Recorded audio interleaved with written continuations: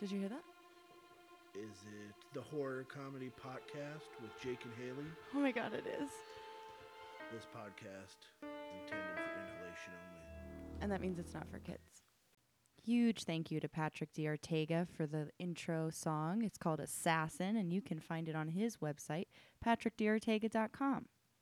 It's Wednesday. It's Haley. It's the Horror Comedy Podcast. It's going to be a smaller episode than usual today. Wednesday is my day off from my other job, so really I just wanted to do something fun, share some stories with you guys, get super stoned, and get really scared together. You're also super invited to send your scary stories to our Instagram page, which is THC Podcast, or our email address, which is thehorrorcomedypodcast@gmail.com. It can be anything. Honestly, cryptids are scary, fucking stalkers are scary, police fucking brutality is really scary.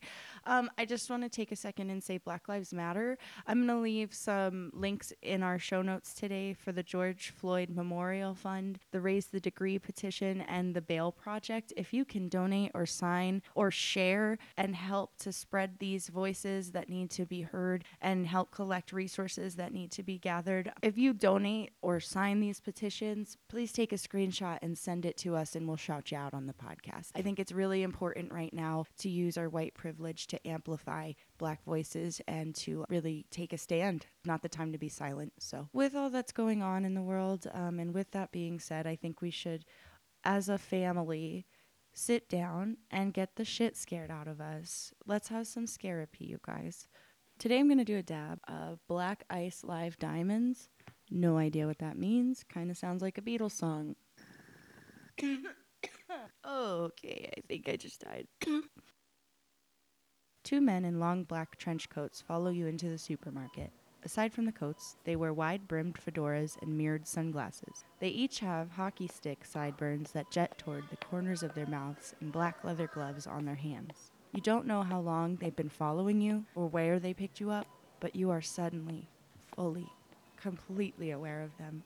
Your heart sinks.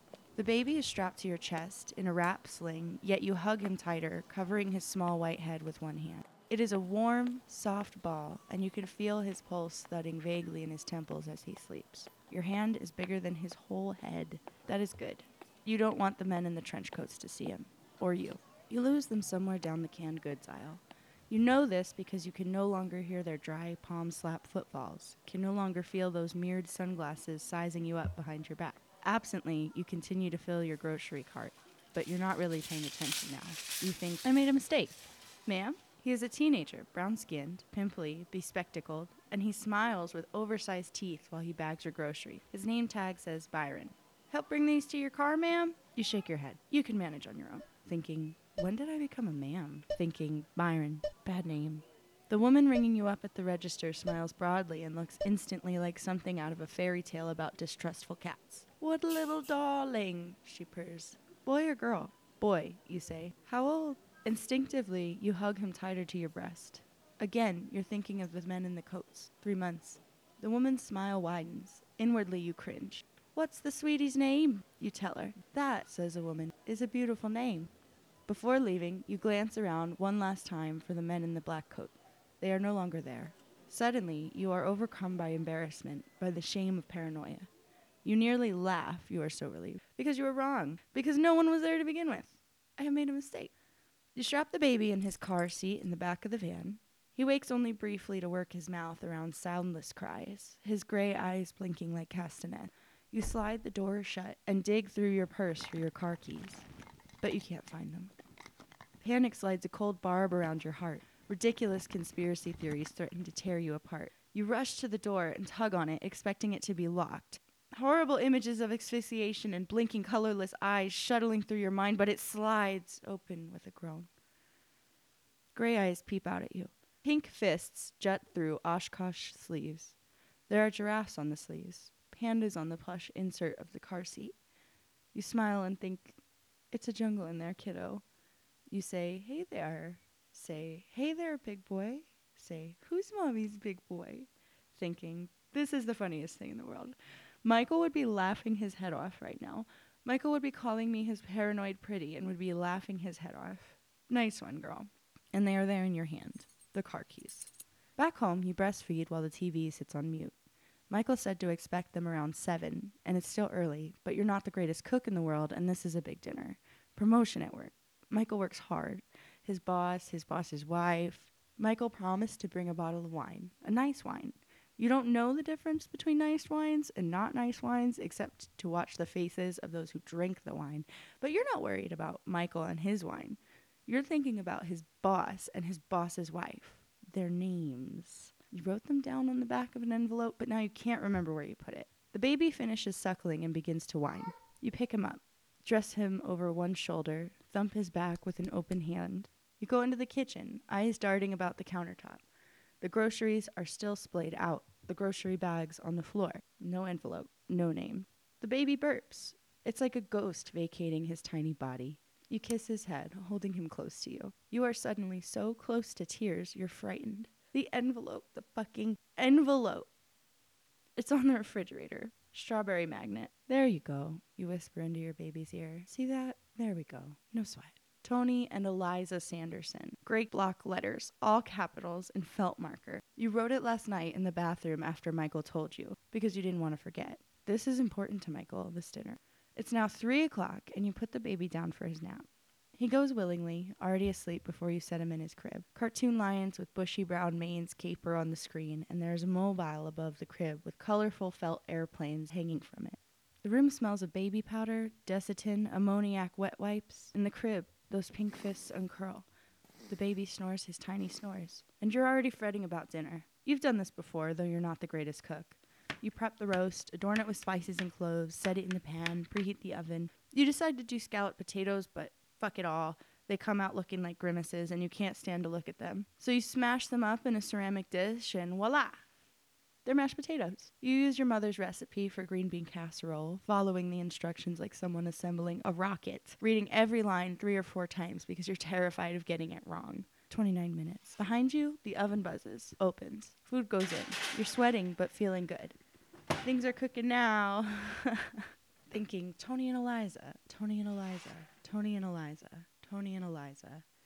Outside, a shape passes before one of the kitchen windows. You freeze. Your first thought, those men from the grocery store. Your second thought, the baby. You rush to the baby's room, but he has not been disturbed. The shades are drawn over the nursery windows so you can't see out, but some instinct inside you tells you that they are out there, walking around your house, trying to find a way in. Suddenly, you wonder if you locked the front door. Racing to the foyer, you make enough noise to wake the dead. You even utter a weak groan when you strike the front door and find that it's locked. It's been locked all along.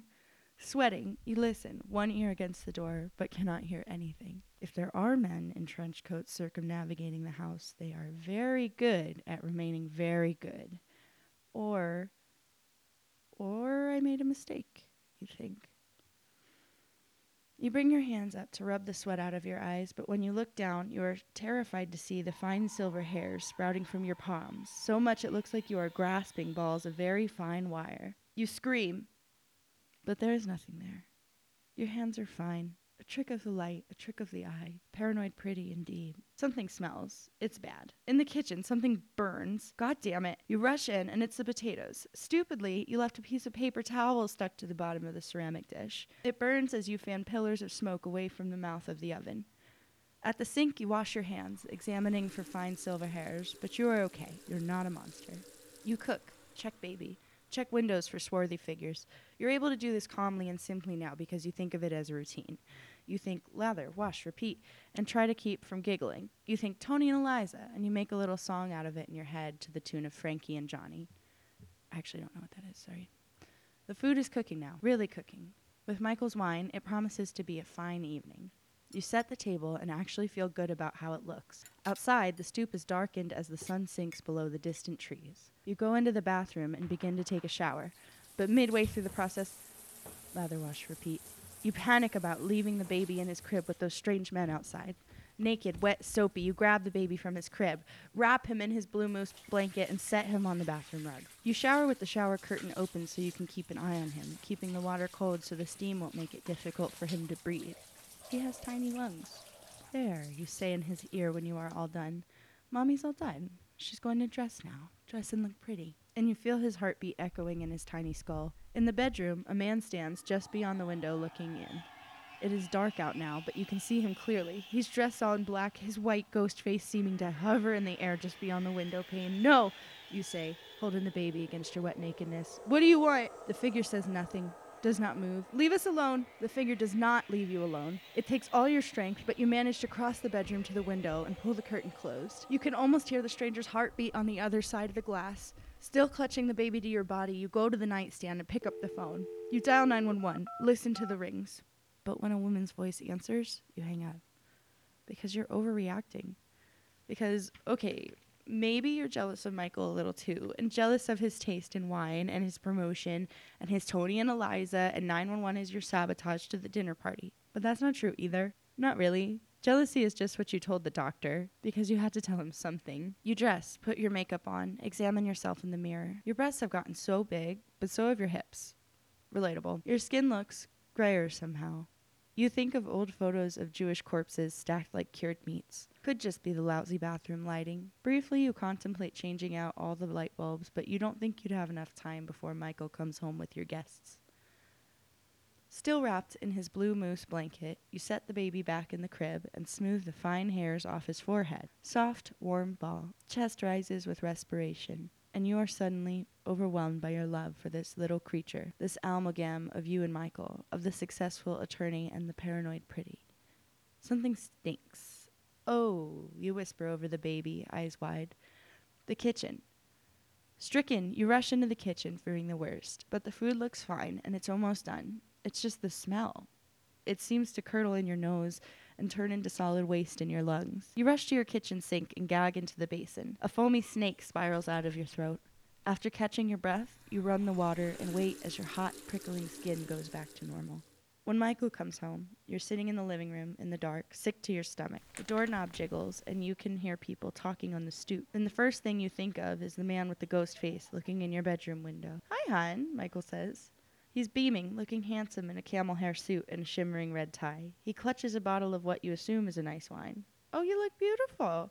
You greet him with a kiss on the cheek as his boss and boss's wife file into your house. They are much younger and handsomer than you picture them, Tony and Eliza, like a couple straight out of a glamour magazine. You think of horrible light bulbs and sallow graying skin and are suddenly intimidated by these beautiful people. "Tony and Eliza brought the wine," Michael says, carrying the bottle over to the wine bar at the far end of the room. "Dark in here," he flicks on the light switch as he goes. "Fix you folks a drink?" The Sandersons agree that a glass of wine would be nice. Tony shakes your hand, and Eliza smiles and looks suddenly hideous. "How do you think this woman was beautiful only moments ago?" "Food smells wonderful," Eliza says. Her teeth are like the dented grill of a truck. "It does," Tony says. He has silver hair at his temples, and you quickly hide your hands behind your back in case that silver hair is contagious. Michael returns with a glass of wine for Tony and Eliza. "You guys make yourself at home," Michael tells them, motioning towards the love seat. To you, Michael says, "Where's my little munchkin?" "In the crib," you say. "I'll wake him and introduce you," Michael says to the Sandersons. "Oh," says Eliza Sanderson, "I've been dying to see him." And when Michael leaves, Eliza turns to you and says, "Is there anything I can do to help you, dear?" You say no. "You look wonderful," says Eliza. "That's a gorgeous dress." She winks, this aging Medusa. "I can't believe you just had a baby." Tony just smiles and enjoys his wine. Your stomach curdles. The smells from the kitchen are making you sick. You think, "I made a mistake." Think, Byron is a bad name. Maybe there are men outside. Maybe there aren't. Maybe you're jealous of Michael just like you told the doctor. Or maybe that's not true either. You don't know. You wish Michael had never turned on the light switch and that you knew what wine was nice wine and that it didn't take you 29 minutes to read the 6 lines on the casserole recipe because you had to make sure you got it right, got it right, got it right. This is new to you. All of it. 3 months new. Michael comes up behind you but doesn't come down into the living room. You don't look at him. You feel him at your back like mirrored sunglasses. Eliza Sanderson cocks her head at a strange angle and stares past you up to Michael. Tony Sanderson looks as well, and the expression on his face convinces you he smells how awful the food is, too. You turn. Michael stands there with a quizzical look on his face, a mixture of confusion and bemusement, like someone who knows a joke has been told, though he's missed the punchline. He stands there with the blue moose blanket in one hand and what can only be an uncooked pot roast in the other.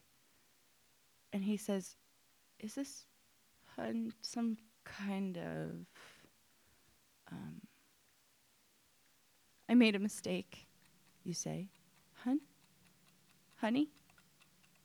You sit on the couch and smile politely at the Sandersons. In the kitchen, the oven's buzzer goes off.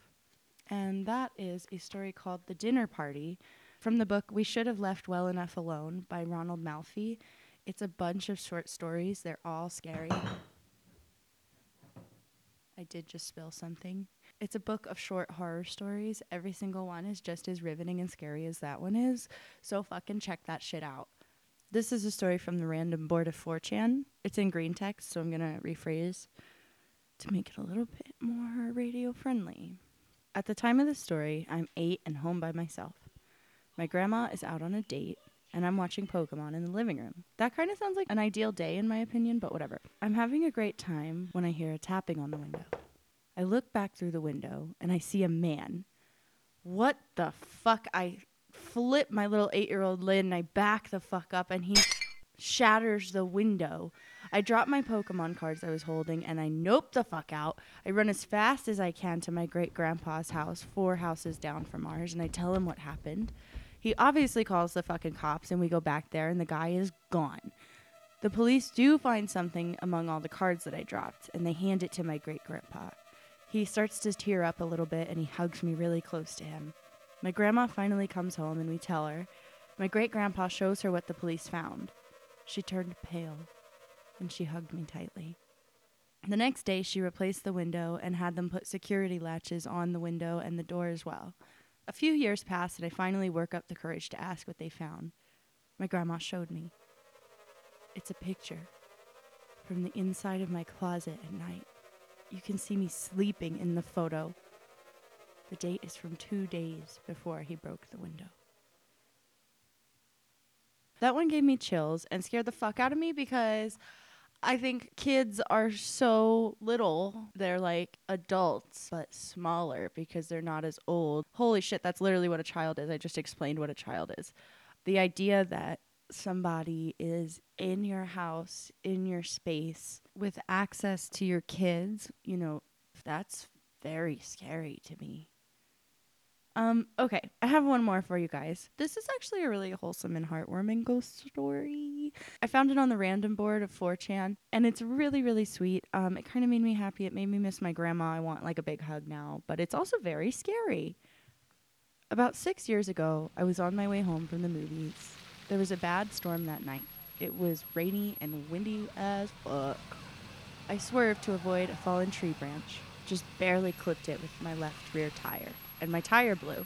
I pulled over and turned on the hazard lights and got out to inspect the damage. It was raining so hard, it felt like at a water park under one of those huge dump buckets. I opened the trunk. The spare was fucking flat. Thanks a whole fucking lot, Dad. No cell phone, because I live in a redneck-ass area with no reception. See a house a couple lights on about 1/8 of a mile down the road, and I just start walking. The house looks as old as Abe Lincoln, but not too creepy, because as I said, that area was redneck as hell, and most houses are old as shit. I knock on the door, and a little old lady answers. I tell her about the car trouble, and I ask to use the phone, and she points me to the kitchen. I pick up the phone and call for a tow, hang up, and then receive the best hot chocolate of my life from the little old lady. I see the tow truck drive past the house towards the car about a half an hour later. I thank the old lady and I say goodbye, and I walk down the road to my car. The car gets hooked up and the tow truck guy drives me and my crippled car home. I get the tire and spare replaced first thing the next morning. I decide to go back and thank the old lady. But the house was gone. I was 100% sure I was in the right spot, but there was nothing but an old stone chimney. No walls, no foundation, no wood, nothing but a chimney and one of those historic landmark signs. Evidently, the house that was in that spot was an old bed and breakfast for travelers. According to the landmark sign, it burnt down in 1927. The B&B's owner, a little old lady by the name of Mabel, was trapped inside and burnt to death. So thank you, Mabel. I wish there was more people like you. And people's in air quotes because ghosts aren't people. Aren't people anymore. That's it for today's episode of the Horror Comedy Podcast. If you like these short horror stories, tune in every Wednesday. We'll be sharing these with you. If you have any horror stories, please send them to us. Anything about ghosts, cryptids, stalkers, the scariest thing that's ever happened to you, send that shit to me. You can reach us at the Horror Comedy Podcast at gmail.com. You can DM us on Instagram at THC Podcast. You can also find us at thcpodcast.squarespace.com. Don't forget to like, rate, subscribe, all of that sort of thing. We're on Apple now, so that's really exciting. We'll be coming to Spotify, Google, Stitcher, all that stuff by the end of this week. Don't forget to drink water, you guys. Thanks for tuning in. We'll see you Sunday for a full episode. I'd like to thank Patrick D'Ortega for letting us use his theme song. You can check him out at patrickdortega.com. Also got some sound effects from Sound Effects and More on YouTube, Sound Bible, and freesfx.co.uk. All of our stories were found on 4chan, and the book We Should Have Left Well Enough Alone by Ronald Malfi.